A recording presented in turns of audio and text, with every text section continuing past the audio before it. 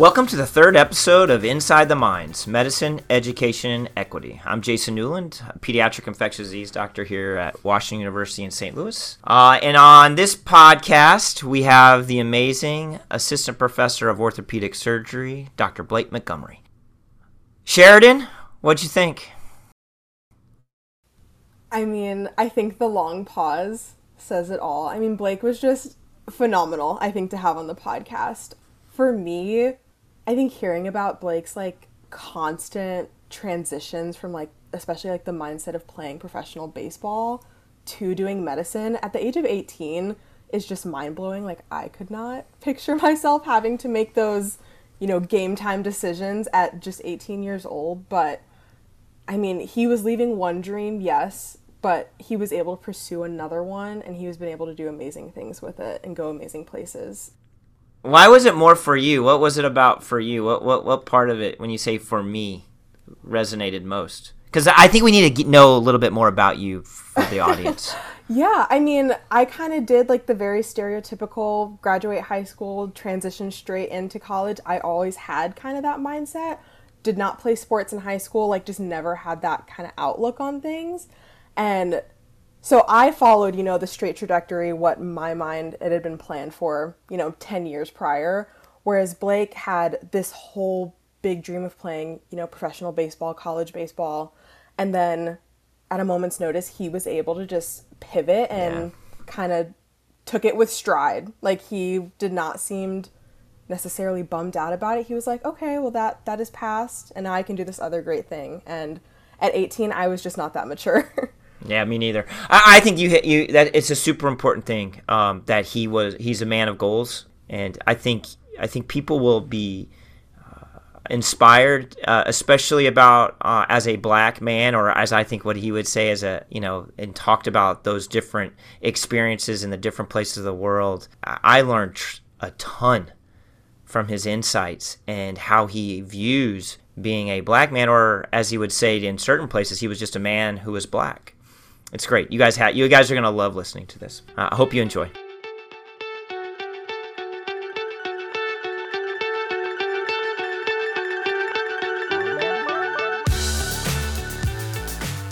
Hi, everyone. Welcome to another episode of Inside the Minds, Medicine, Education, Equity.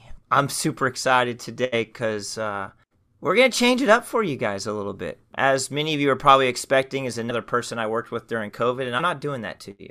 I'm actually going to take someone I worked with during COVID and talk to his brother, Dr. Blake Montgomery. Welcome, Blake, to the podcast. Thank you so much for having me. It's an honor to be a guest on the podcast. Well, you're episode 3 of our second podcast. We were initially a COVID podcast called Capturing COVID, and Sheridan, our amazing producer, and I decided we don't want to talk about COVID the rest of our lives, but invariably we talk about COVID. So you're probably going to have to talk a little about COVID. I'm okay with that. You're okay with that? All right. So you're probably wondering, why would I bring on a guy I worked with to talk on the podcast today? And we'll get there. But here's what you got to know first off is Dr. Blake Montgomery is new to the Washington University family. He is a pediatric orthopedic surgeon and an assistant professor of orthopedic surgery who joined us in August or July? August, yep. So August of 2023. He has a remarkable story. And so, by the way, my mother, Blake, is our loyalist listener. So hi, Mom. And we have to kind of go through who you are, Blake. So I'm going to, on our little show notes, we have your undergraduate, but I'm not starting there, friend. Where did you grow up? I grew up here in St. Louis. Yeah. So St. Louis, Missouri native. And of course, being that I've been in St. Louis 8 years, and of course, when you go to a college like I did and you learn about the question you have to ask anybody from St. Louis is... Where'd you go to high school? Okay. Where did you go to high school, my friend? I am a proud Pattonville Pirate. Sent to Pattonville High School. Loved it. Absolutely Pattonville Pirate. By the way, Blake, yesterday I was at Pattonville High School talking to... Were you really? Yep. Talking to a science class.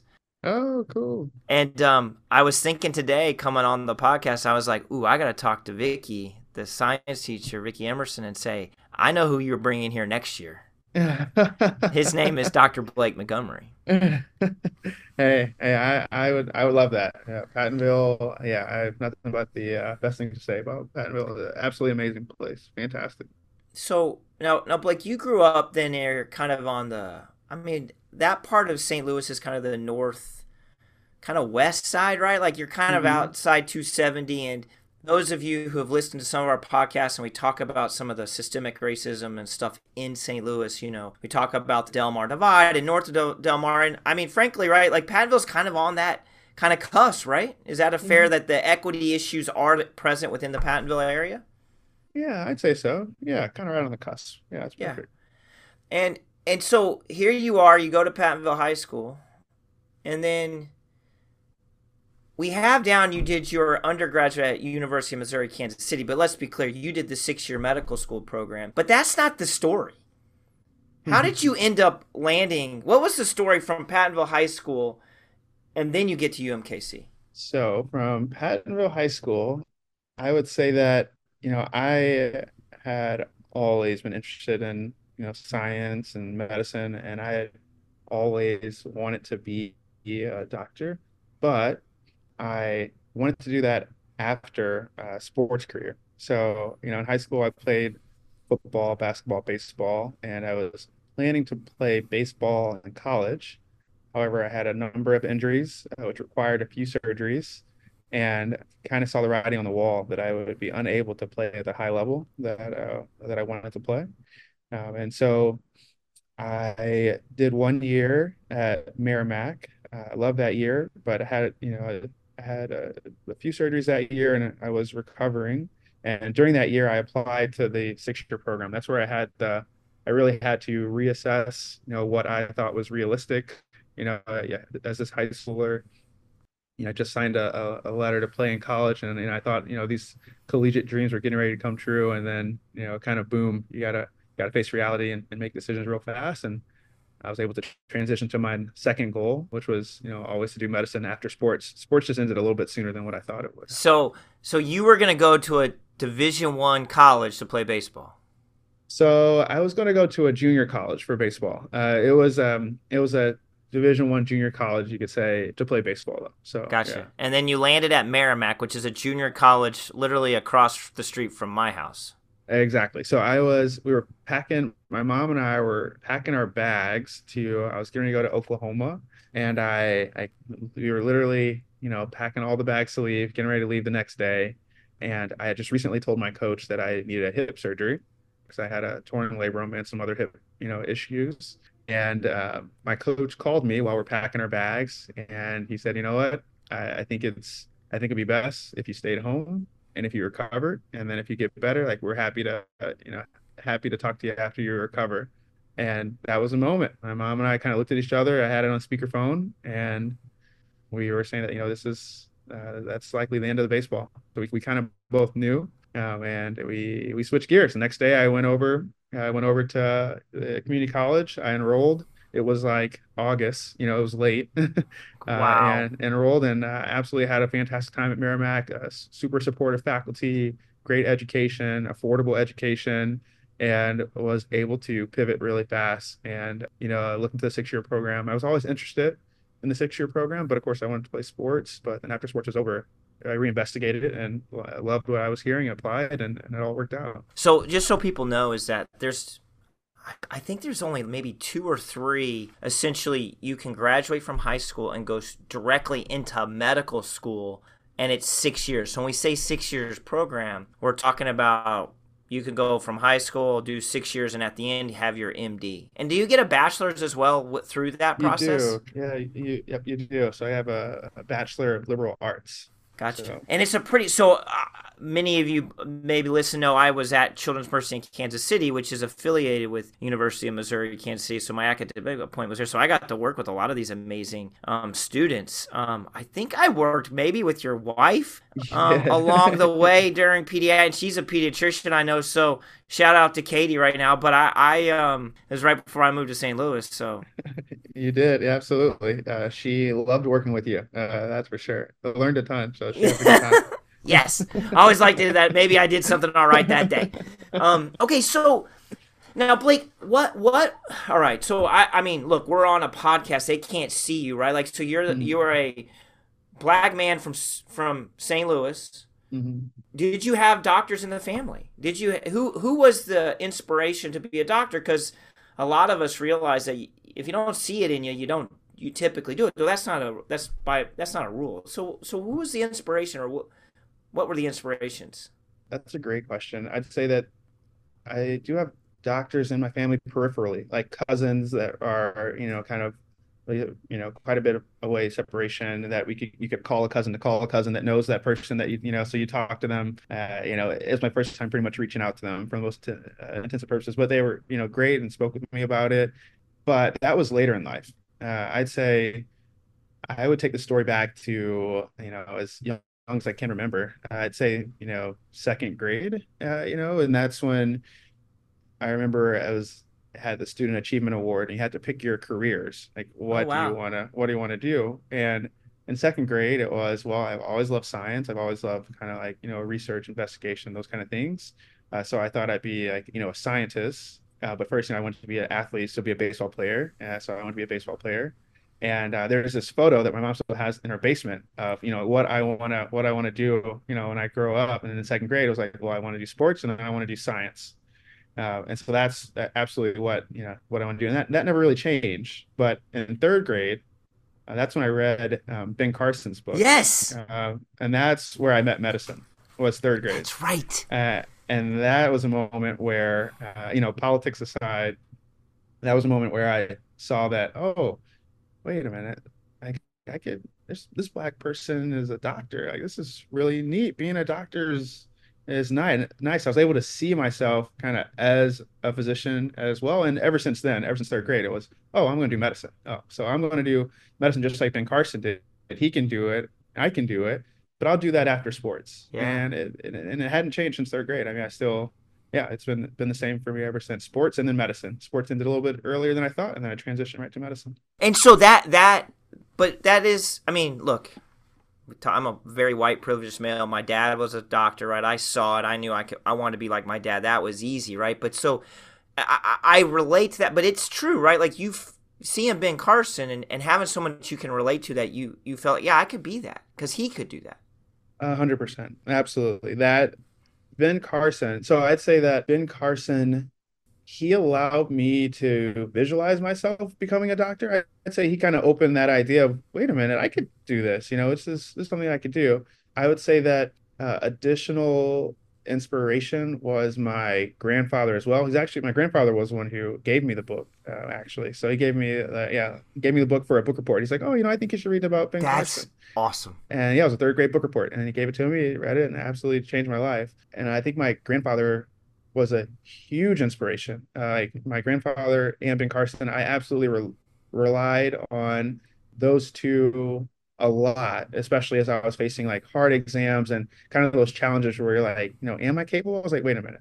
Like my grandfather did this. Like, he was not in medicine, but he was a lawyer. I know this is a podcast. I don't want to, go on for hours No, and you hours can't. about That's all the this beauty stuff. of the So podcast. either way, so my grandfather was a lawyer, but so my grandfather grew up in St. Louis City, definitely very low means for sure.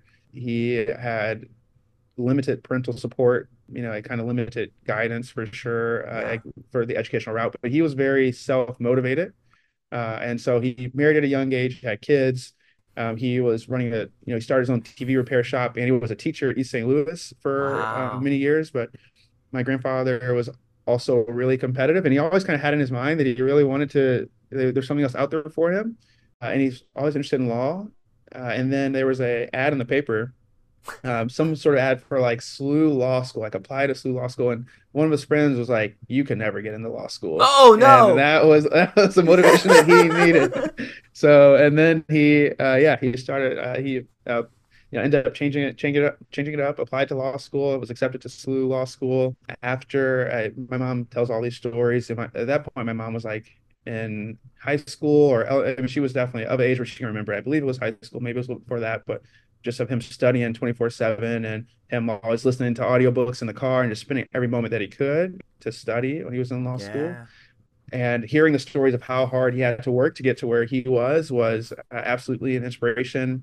So then he was a lawyer for Anheuser-Busch, and then became a circuit court judge in St. Louis. So Wow. this was all second career for him though. It was great. So his story was definitely inspirational, and hearing about Ben Carson's struggles, that was absolutely inspirational. And I definitely relied on those throughout the educational process. I mean, it Yeah. was absolutely for sure. Well, you done pretty well. I mean, let's be clear. You graduate from UMKC what year? I graduated 2016. All right, so here he goes. Graduates in 2016 from the UMKC Medical School, and then matches into orthopedic surgery. And for those of you who aren't in medicine, matching into orthopedic surgery is not easy. It's probably the hardest match. It's actually the hardest. There's no way I would ever have been able to match in orthopedic surgery. They would have laughed me out of the room. Actually, I would have just gotten straight That's not rejections. true. It's very true. So and you do it at Stanford. So tell me that. Like, why Stanford? What was the thinking? Because if you went to Stanford, man, you could have gone anywhere you wanted. Well, I think you're being too kind. I'd say that I was definitely extremely fortunate to match at Stanford. For me, I remember going on the Stanford interview, and I remember talking to one of the residents at the time, Malcolm DeBon, phenomenal person, phenomenal surgeon. He's now orthopedic surgeon at Duke. He's a great person. If you ever come across him, be sure to reach out. He's a wonderful person. So Malcolm DeBon, Okay. right? So Malcolm DeBon is the son of Mm-hmm. Dr. Michael DeBon. Dr. Michael DeBon is Yep. probably no, not probably. He is the preeminent sickle cell pediatrician in the world. And my coordinator, Cindy Terrell, who Blake just met, was the coordinator for Michael DeBon when Michael DeBon was at WashU. And Oh, all of no the way. major That's initial crazy. trials, Cindy T led that work. And when we get done with this podcast, we got to go tell Cindy T because Michael and Cindy are still like good buddies, and I'm sure Cindy watched Oh, Malcolm grow up. So that's anyway, crazy. so Malcolm DeBon, sorry, as I had to go on the side. Sorry, everybody. Isn't that amazing? Well, no, that's good. That's good. Well, the apple didn't fall too far from the tree on that one. So, yeah, Malcolm is absolutely amazing, but he's from St. Louis, so we could kind of speak the same language in that way. But he told me that Stanford is a place where diversity is valued, and he said his experience at Stanford and what he would expect for me is that, a lot of places where you'll get orthopedic education, you'll be a black man, kind of in that order. You're a black man, and that's fine. He's like, but here at Stanford, like, what you'll find is you'll be a man that happens to be black that's proud of that. But you're just an orthopedic surgeon, like you're just an orthopedic surgery resident first. Like you're here to get educated. You're just here to train. Like your race won't be the first thing that comes out. Like you're just one of the trainees. Just learn orthopedic surgery, and that's absolutely what I wanted. So on top of all the other great things that Stanford had to offer, that was the reason why I really wanted to go to Stanford, and that was true. Like that held true. Absolutely love my time at Stanford. I mean, amazing mentors, people I still talk to today. It's a place where truly like diversity is valued, and I had an amazing, phenomenal educational experience there. Wow. I mean, okay, that's a tingly moment, right? So thank you for sharing that because I can't imagine some of the things that has to be in your kind of thinking, right? Like there's this notion that they might see me as black before they even see me as surgeon, and that changes how you could be thought of. Oh, 100%. I mean, I knew in my mind there were places I could go to in the country where I bet I would not have finished residency. Like, I can pretty much guarantee, like in my mind, I know that obviously I'm this person. I did well in residency. I'd let someone else say how well I did. I'm not going to, necessarily say that, but I think I was a good resident, and I think that it all worked out very well, and I'm happy with what I was able to accomplish during residency, able to do research, able to do all these extracurricular things. I got a grant, all this stuff. That's fine. But I can guarantee you that resident who people would say, wow, he's a great resident, he's a strong resident. I could have gone to a different program and I could have been the failure. I could have had this exact same abilities, exact same capabilities, exact same drive. But I think that I can pretty much guarantee that I would have been like a problem, been seen as a problem child. In my mind, that's how it would have gone. So I was very careful and strategic on where I was going. I wanted to go to an environment to where, yes, I was just a resident. And you have all those things to deal with. I appreciate one of the things I wanted to ask you, which you that you said is that Malcolm was also from St. Louis, so I knew we understood each other. Can you go into why you say that and why that matters? So I think it matters because, in growing up in a similar area, you kind of know I don't want to say like the games that are played, but you have you know the Delmar Divide. You know that if you go to certain areas that are affluent, that don't have a ton of people, that people are going to look at you closely, watch you closely. Like you know this unwritten like the unwritten rules, so you know those things. So we could speak to that level, like what it's like if you're like if you're the only kind of black person around and what kind of attention that you get and what kind of expectations are set for you and all these things. Like so we didn't have to say a word and we absolutely kind of understood each other on a very deep level, I think. Yeah, I can imagine even with conversations that you could relate to maybe. I mean, look, I've talked to your brother, and we'll get into that about Brock and how we all got to know each other. But talking to Brock about going out in West County and being there's a chance you could get pulled over just because of the color of your skin. Now, we hear those stories, and that's not that still happens. I mean, I would like to say it doesn't, but we know it does. And I guess you and Malcolm could look at each other and say that. But the question that I have is, how long did it take you to actually believe Malcolm in that Stanford was different, or that area? Like, was it right away? Oh, I got it. But I can't imagine that's the case if this is how you grew up. I think that I did believe Malcolm right away. I pretty much did. Like if you're able to speak on that level to me, then then there's Yeah, an yeah. understanding there. Like there's not if you kind of ignore everything about it, then yeah, I'd have to maybe get a little bit more information or kind of talk to you a little bit more deeply. But Malcolm and I just instantly like connected on that level. So I did I instantly trusted what he had to say. So and we spoke a lot afterwards too. But yeah. Are you still in touch? You guys still? Oh yeah, absolutely. Yeah, still in touch. So yeah, still in touch. I was just texting him a few weeks ago. So it's great. I can't wait to meet him because we'll have lots to talk about.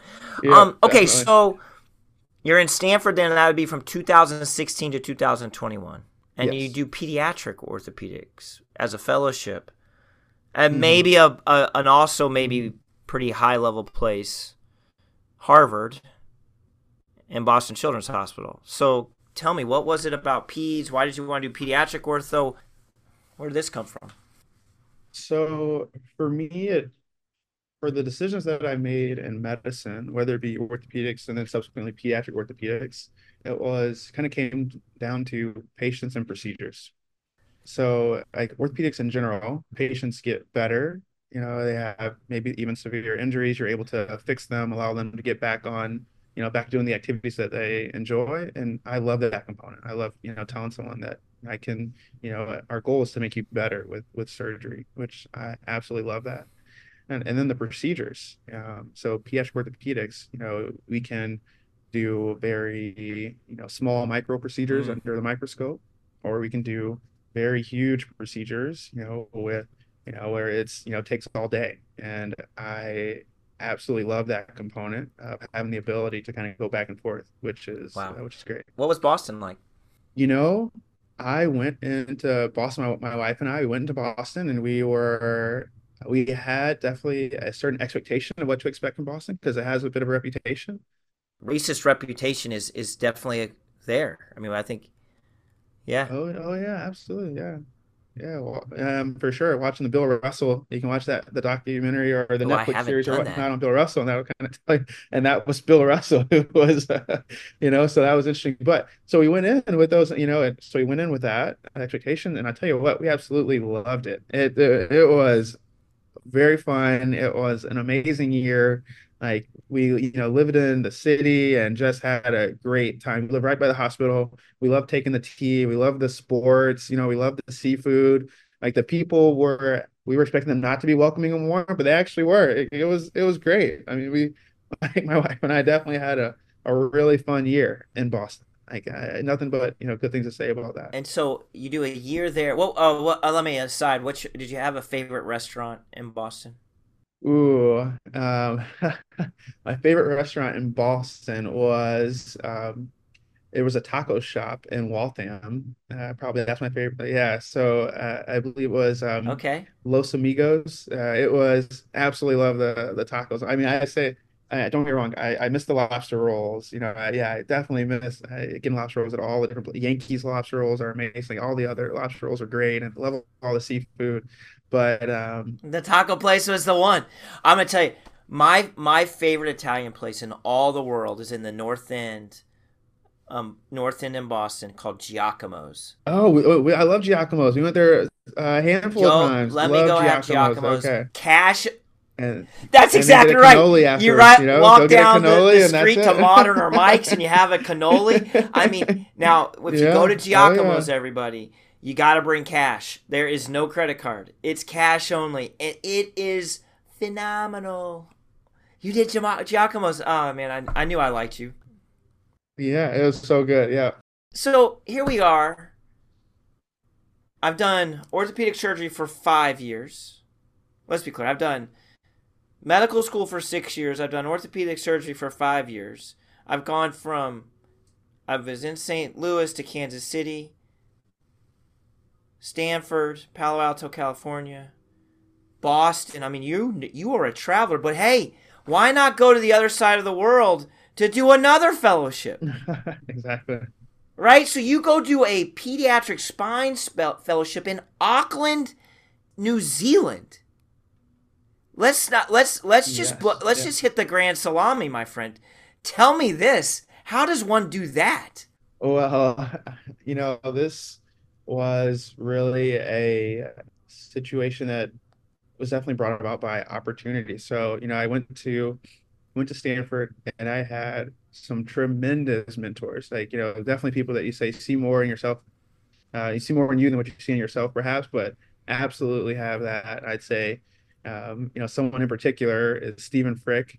He definitely was a tremendous mentor then and still is today. And so he was someone that I would talk with about like my goals, talk with like what kind of career I wanted. And he was really close friends with someone who was running the fellowship in New Zealand. And it turns out it's just like this hidden fellowship that people have been going to for years, but there's no website. You have to know someone who knows someone. So it's all about your opportunities, right? So he recently I traveled to New Zealand and he kind of learned more about the fellowship. And then, he gave me a call and he's like, Blake, I really like I know your goals, I know what you want. You should really think about this fellowship here. I just learned about it. I think it's a great opportunity. I think you and Katie may really enjoy a year in New Zealand. So just think about it. And Steve Frick, he's one of the few people that he says something, I listen, and he's someone, if he says something, I'll pretty much do it blindly. He's just one of those, because I know he truly has my best interest at heart, so, and he's Yeah. a super smart guy. So, we looked into it. I looked into it a lot. My wife and I looked into it and we spent a lot of evenings talking about it. And, we had our whole pluses and minuses, advantage, disadvantages thing. And we decided that, what? This would be a good year. This would be a good year for us. We get an opportunity to live abroad, and I get a chance to get some more expertise training in pediatric spine, which is very complex, and that we do it. So we applied, and then it all worked out. Now your wife Katie is a pediatrician, Hmm. obviously brilliant, Yeah, and she in this time is. Yeah, yeah, you I'm should be biased. biased. I You're a think smart so. man. Yeah. I'm biased because she's a pediatrician, clearly. Um, so, but and you at this time have one child at this time. So this was actually about 2 years before we ended up going to New Zealand. So we had no Okay. child at this point. Yeah. So I was like ending my fourth year in Oh, residency, getting ready to start yeah. my fifth year whenever we signed up for New Zealand. So yeah, it was about 2 years in advance. So no child yet. But you guys had a child when you went to New Zealand. We did. We had a 6 month old. So we ended up, yeah, having a child along the way. And yeah, we had a 6 month old while we were in Boston. And then, yeah, took her to New Zealand and she became That a must Kiwi have been for a year. incredible. Well, tell me. Okay, so we kind of we were touching on kind of this being a black man in these different spots of the U.S. and finding obviously some allies and friends that you could share this and really helped you with that comfort, obviously. What was it like in New Zealand? In New Zealand, it was, at least, on that level, as far as like race, being black, New Zealand was amazing. Like over there, I was just an American. Like, and I didn't anticipate that going over. I had that thought didn't even cross my mind. Like I must say, like yeah, we're interested in doing all the sightseeing. We're interested in, I was very interested in the clinical side and the surgical side and how they, operate a bit differently. Like that was where we were focused. My wife had planned out these trips that we were going to do with some of the weekends when I was off, and so that's where all of our mental energy was focused towards. It didn't cross my mind that like I wasn't the black American. I was just the American. I was just, almost living, kind of living freely that year. And that was a weight lifted in hindsight. While I was there, I was, yeah, just a fellow, surgeon in training, and that was really that whole experience, just like Malcolm kind of hit on for residency, as you be, a person and that happens to be black that is just that's kind of the order, and there I was just the person, and that was fine. I was just the American, like that was it. Like it was yeah, and it was, to be honest, weight lifted in hindsight. Like I had zero thought, never even crossed my mind, but you know definitely as I was able to kind of collect my thoughts for the year and just my experience, like that was one of the most transformative experiences to just be, yeah, just be the American there and just being a surgeon, just being a fellow. It was great. So, were there other people from other parts of the world there too? All over Then, the world. Absolutely. It was a true mixing pot there. I mean, 100% people from Germany, Egypt, someone from Canada. There's a couple of people from the US, but, Ireland, yeah, all over the world. Definitely, it was great to hear about orthopedic surgery even from all these other parts of the world. So it was awesome. that's incredible. And you said transformative. What were the transformative moments? Because you and I've had this conversation that I was like, wow. Now that is, and you said that. You said, look, I was just an American. It didn't matter. Like the pigment in my skin didn't matter. Right. Yes, exactly.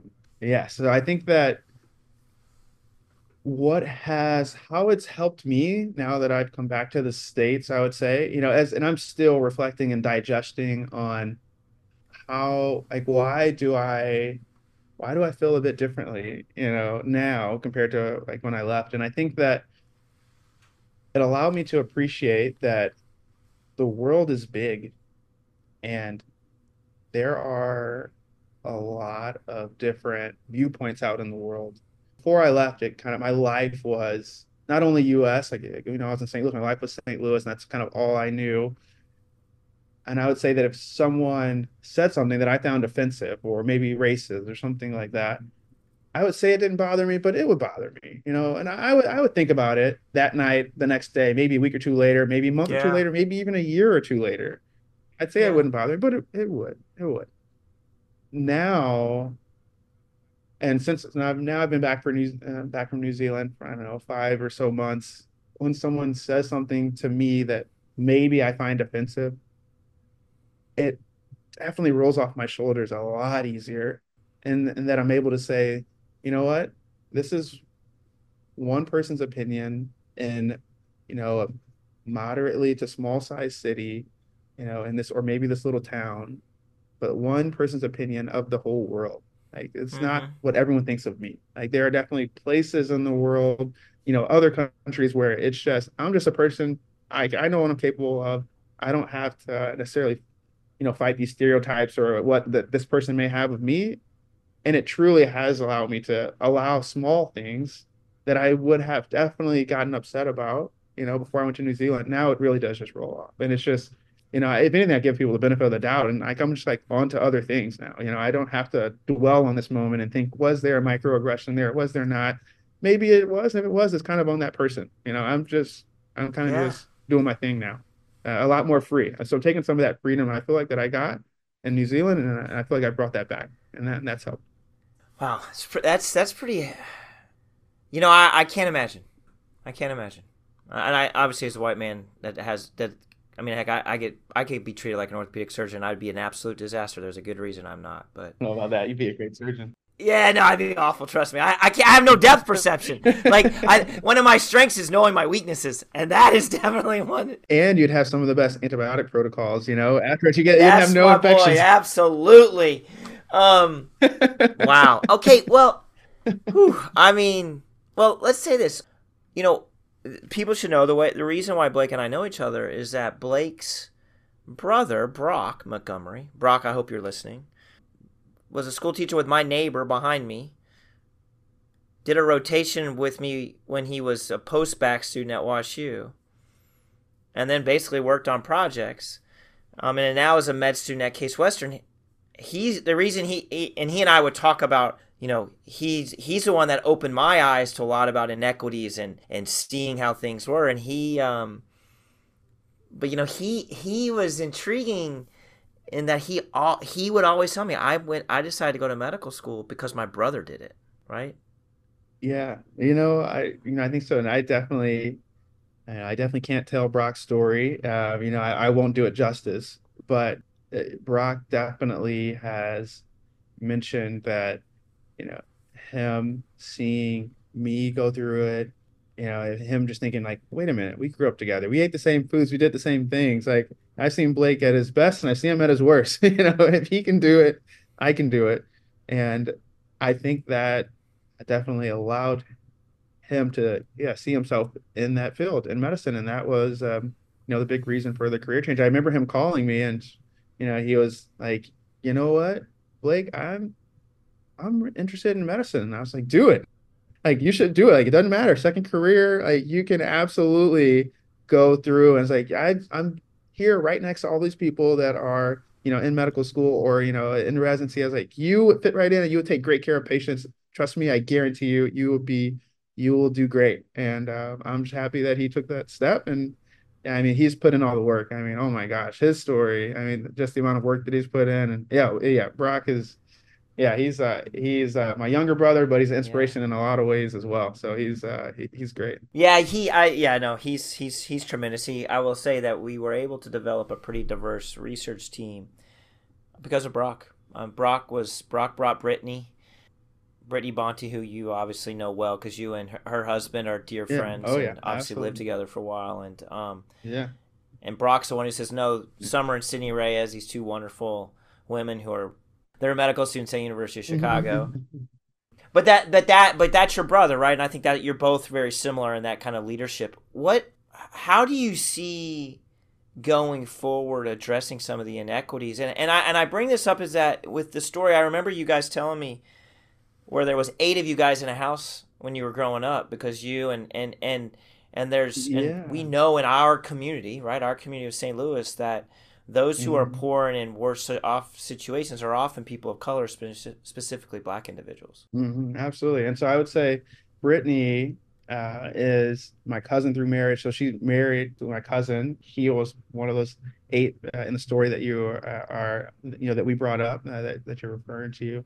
So yeah, that was definitely a pivotal time, I'd say, in our lives, where my mother and father were going through a Mm. divorce. And my mom has 4 kids, and my aunt and uncle were also going through a divorce, and they had 4 boys as well.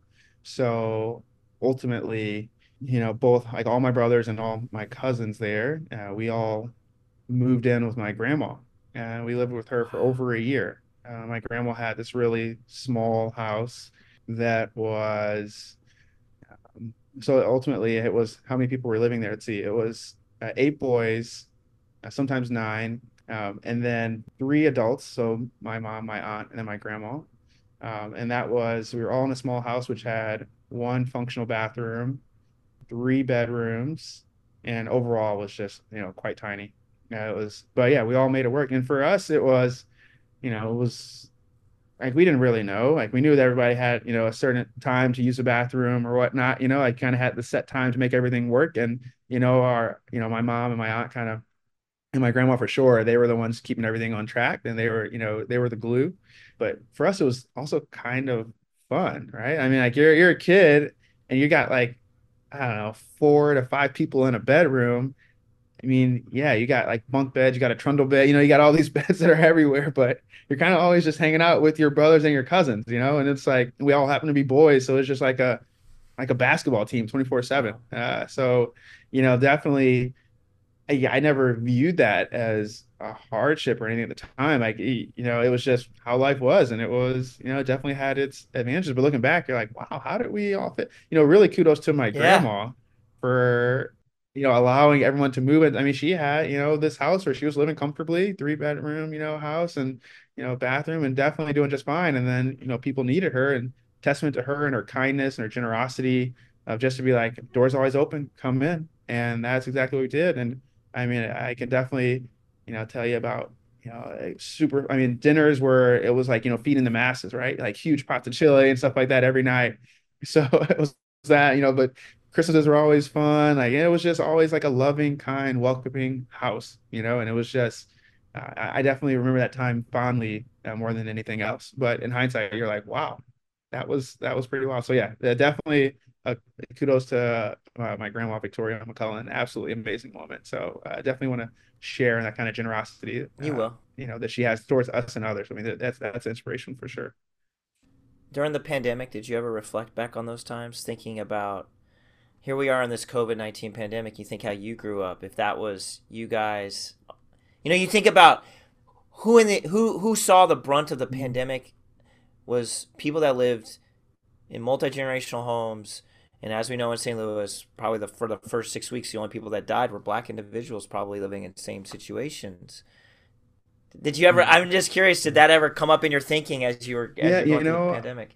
no, to be honest, no, I didn't. And I think that we would have been quite vulnerable. That would have changed the dynamic, if we couldn't really leave the house, if everyone's trying to do online school and you have, 8 different Zoom classrooms, I can't imagine you that would doing have it. been hard.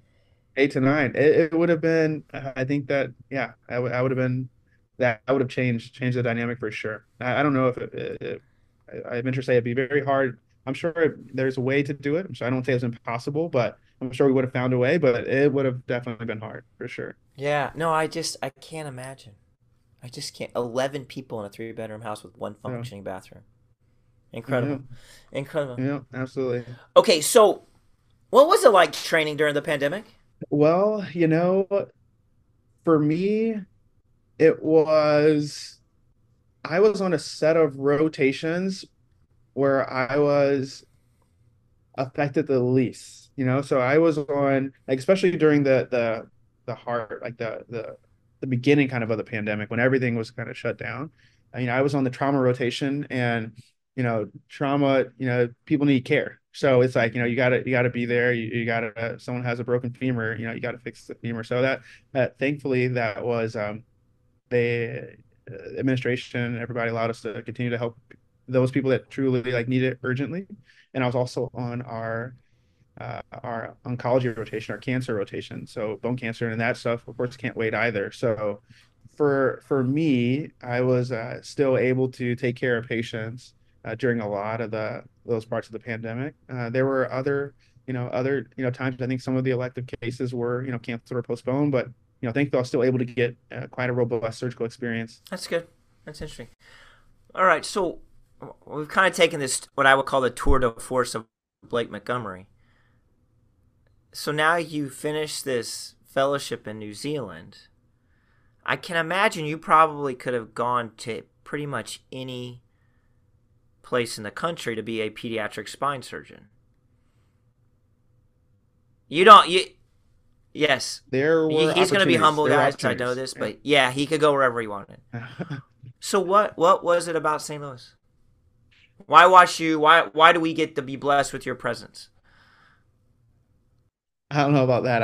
I'm really I'll say that I'm definitely fortunate for any and all opportunities for sure. Um, I would say that I really wanted to come back to St. Louis for a few reasons. One, I really like the job opportunity here. It's a place where I can take care of patients with really complex, surgical, spine needs, essentially complex spine conditions. absolutely love helping kids that have, you know, severe spine issues that I can make better, and that's really rewarding to me, and I knew that I could do that here. Also, the research opportunities that are at WashU they are phenomenal. Yeah. It's some of the best in the country. It's almost a Disneyland as far as that is concerned. And for me, I find it very rewarding to help anyone that I do surgery, or anyone who I offer surgery. I find that very rewarding that surgery can help this one person. But what's really fascinating and what really is very innately, just satisfying is the fact that with research, you can help more than that one person. You can help more than 50 people. You can help more than 100 or maybe even 1,000 people. Like you can help the entire country. You can help the world. You can reach people for generations. Mm. It can Your research, that can outlive you. And that is what is really inspiring to me about research. And that's kind of what's always attracted me to research is that, you can have a long-standing impact a lot longer than what I'll be using the surgical knife for. It's going to outlive that. And so that idea, that concept has really, pushed me towards wanting to continue to do research. I think at WashU, it can definitely be done. And then on top of that, of course, I'm from St. Louis. So it was just like, how could I pass up on this opportunity where I can take care of patients with really complex surgical needs, complex spine issues, where I can do the research that I want to do and be supported to do the research that I want to do. And I can do all of that in the backyard with people that, being in the same areas where I grew up and able to help that community. That's just icing on top of the cake. So I got two questions on this, and then we'll go to some of the fun questions. But what is your research, and where do you see what are these questions that you're so intrigued? Yeah, you're inspiring to no end. I love to let people hear what you're going to tackle, and as I think everybody's heard, he's going to tackle it. So world is going to be better. So go. So I am really interested in early onset scoliosis. So essentially, it's when the spine is curving when a kid is really young.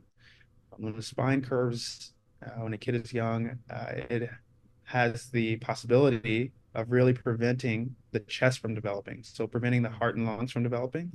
And ultimately, if untreated, that can lead to early death even.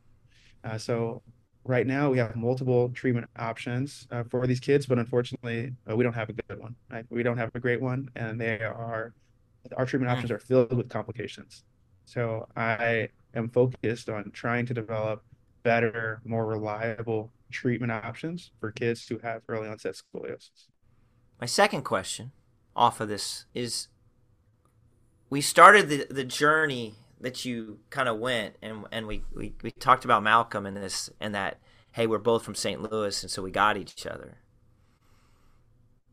What was there any intrepidation, or had the experience in New Zealand taken away this somewhat intrepidation to come back to a place where the color of your skin was going to matter more than what it had been, or maybe for the last 6-7 years? Definitely, but I was going in with my eyes wide open, so I learned a lot in my time away.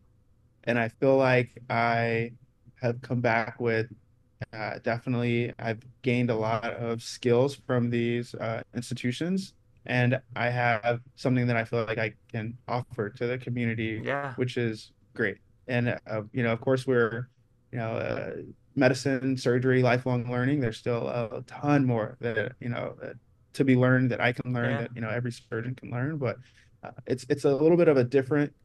I think it's a little bit different being in a place where you are still trying to go through the educational process versus coming back almost as a teacher, like, and yeah. trying to provide, like, trying to help educate others. It's a bit of a different stance, but still coming back with my eyes wide open, and Yeah.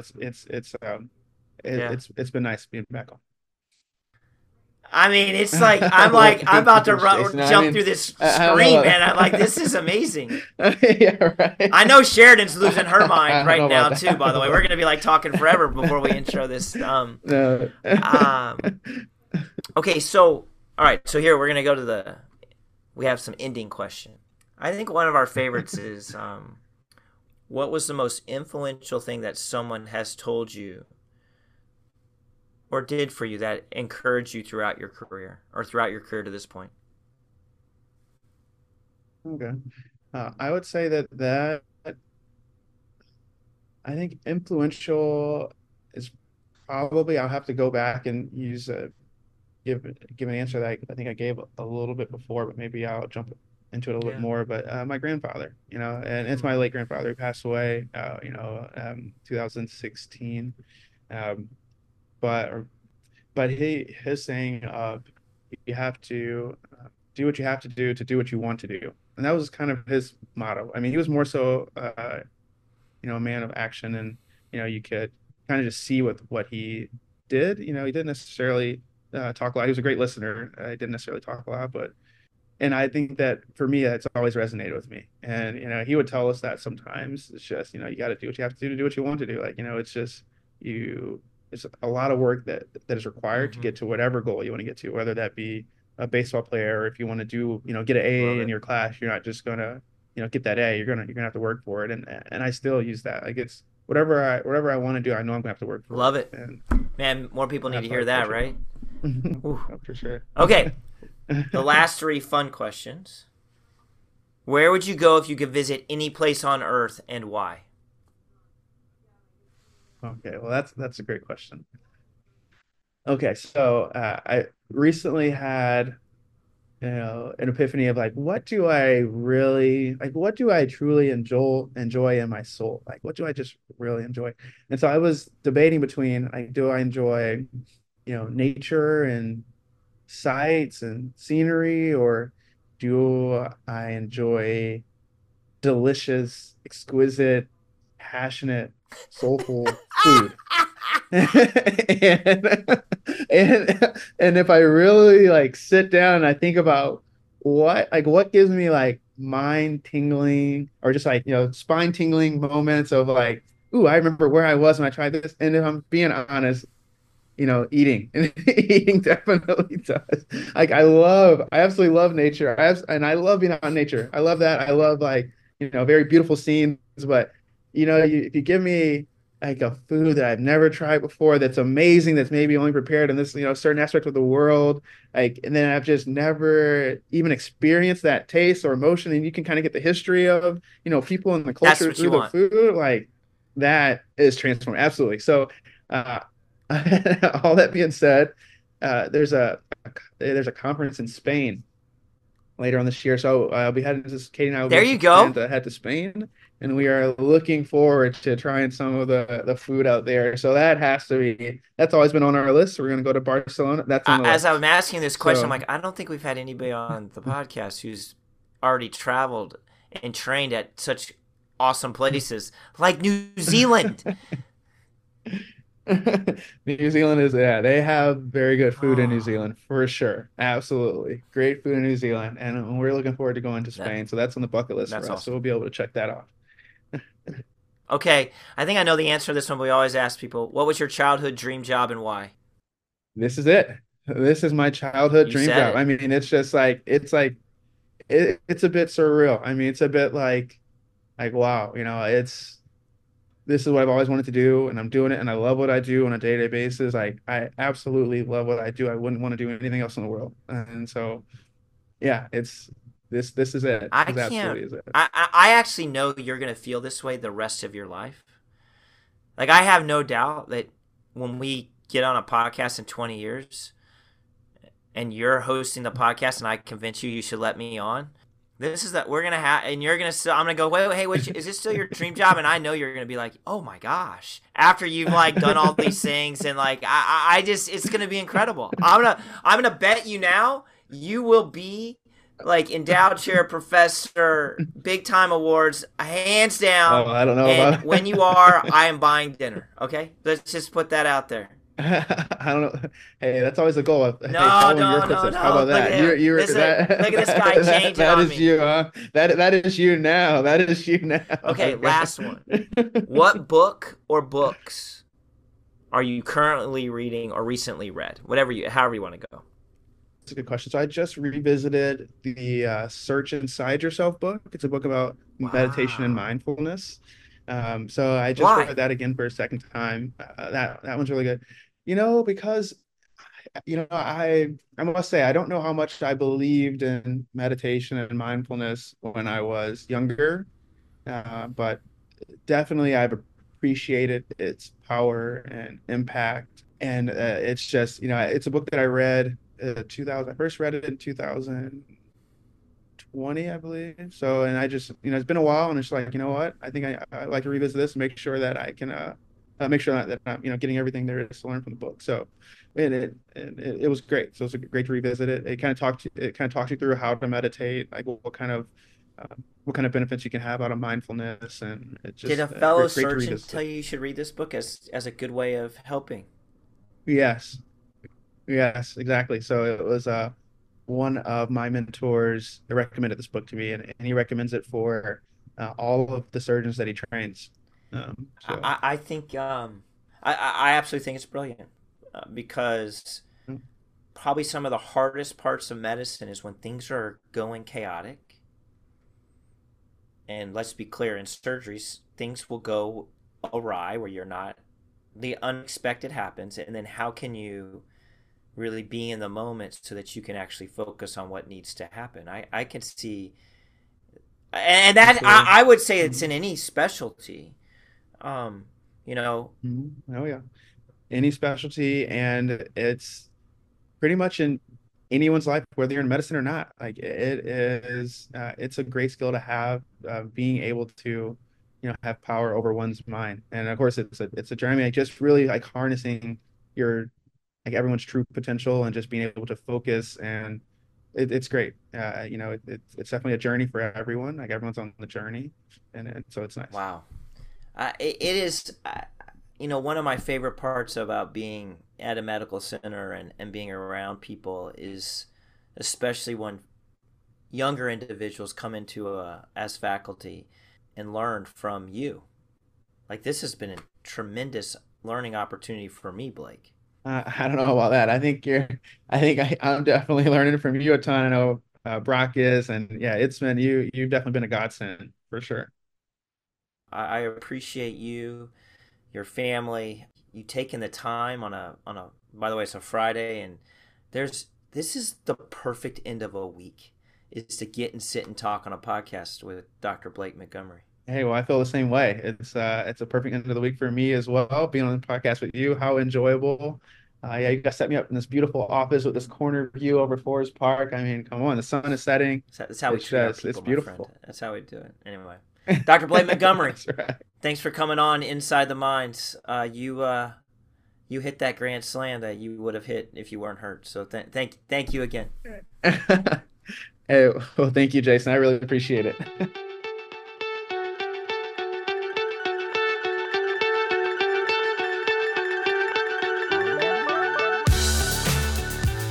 Hey, thanks for joining this incredible episode with Dr. Blake Montgomery. I hope you felt or heard what we experienced in recording this episode, which is his tremendous humility of who he is and what he's accomplished. He has accomplished a ton in the world of medicine in a short career.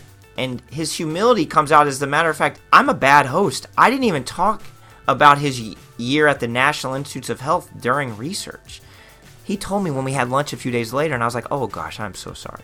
He's a remarkable young individual, young man who is black, and I hope you picked up on that, how he recognized and felt that at Stanford and when he was in New Zealand, how he wasn't viewed as a black man, but just as a man or a person or American or whomever. It wasn't how he looked that he was judged or thought of.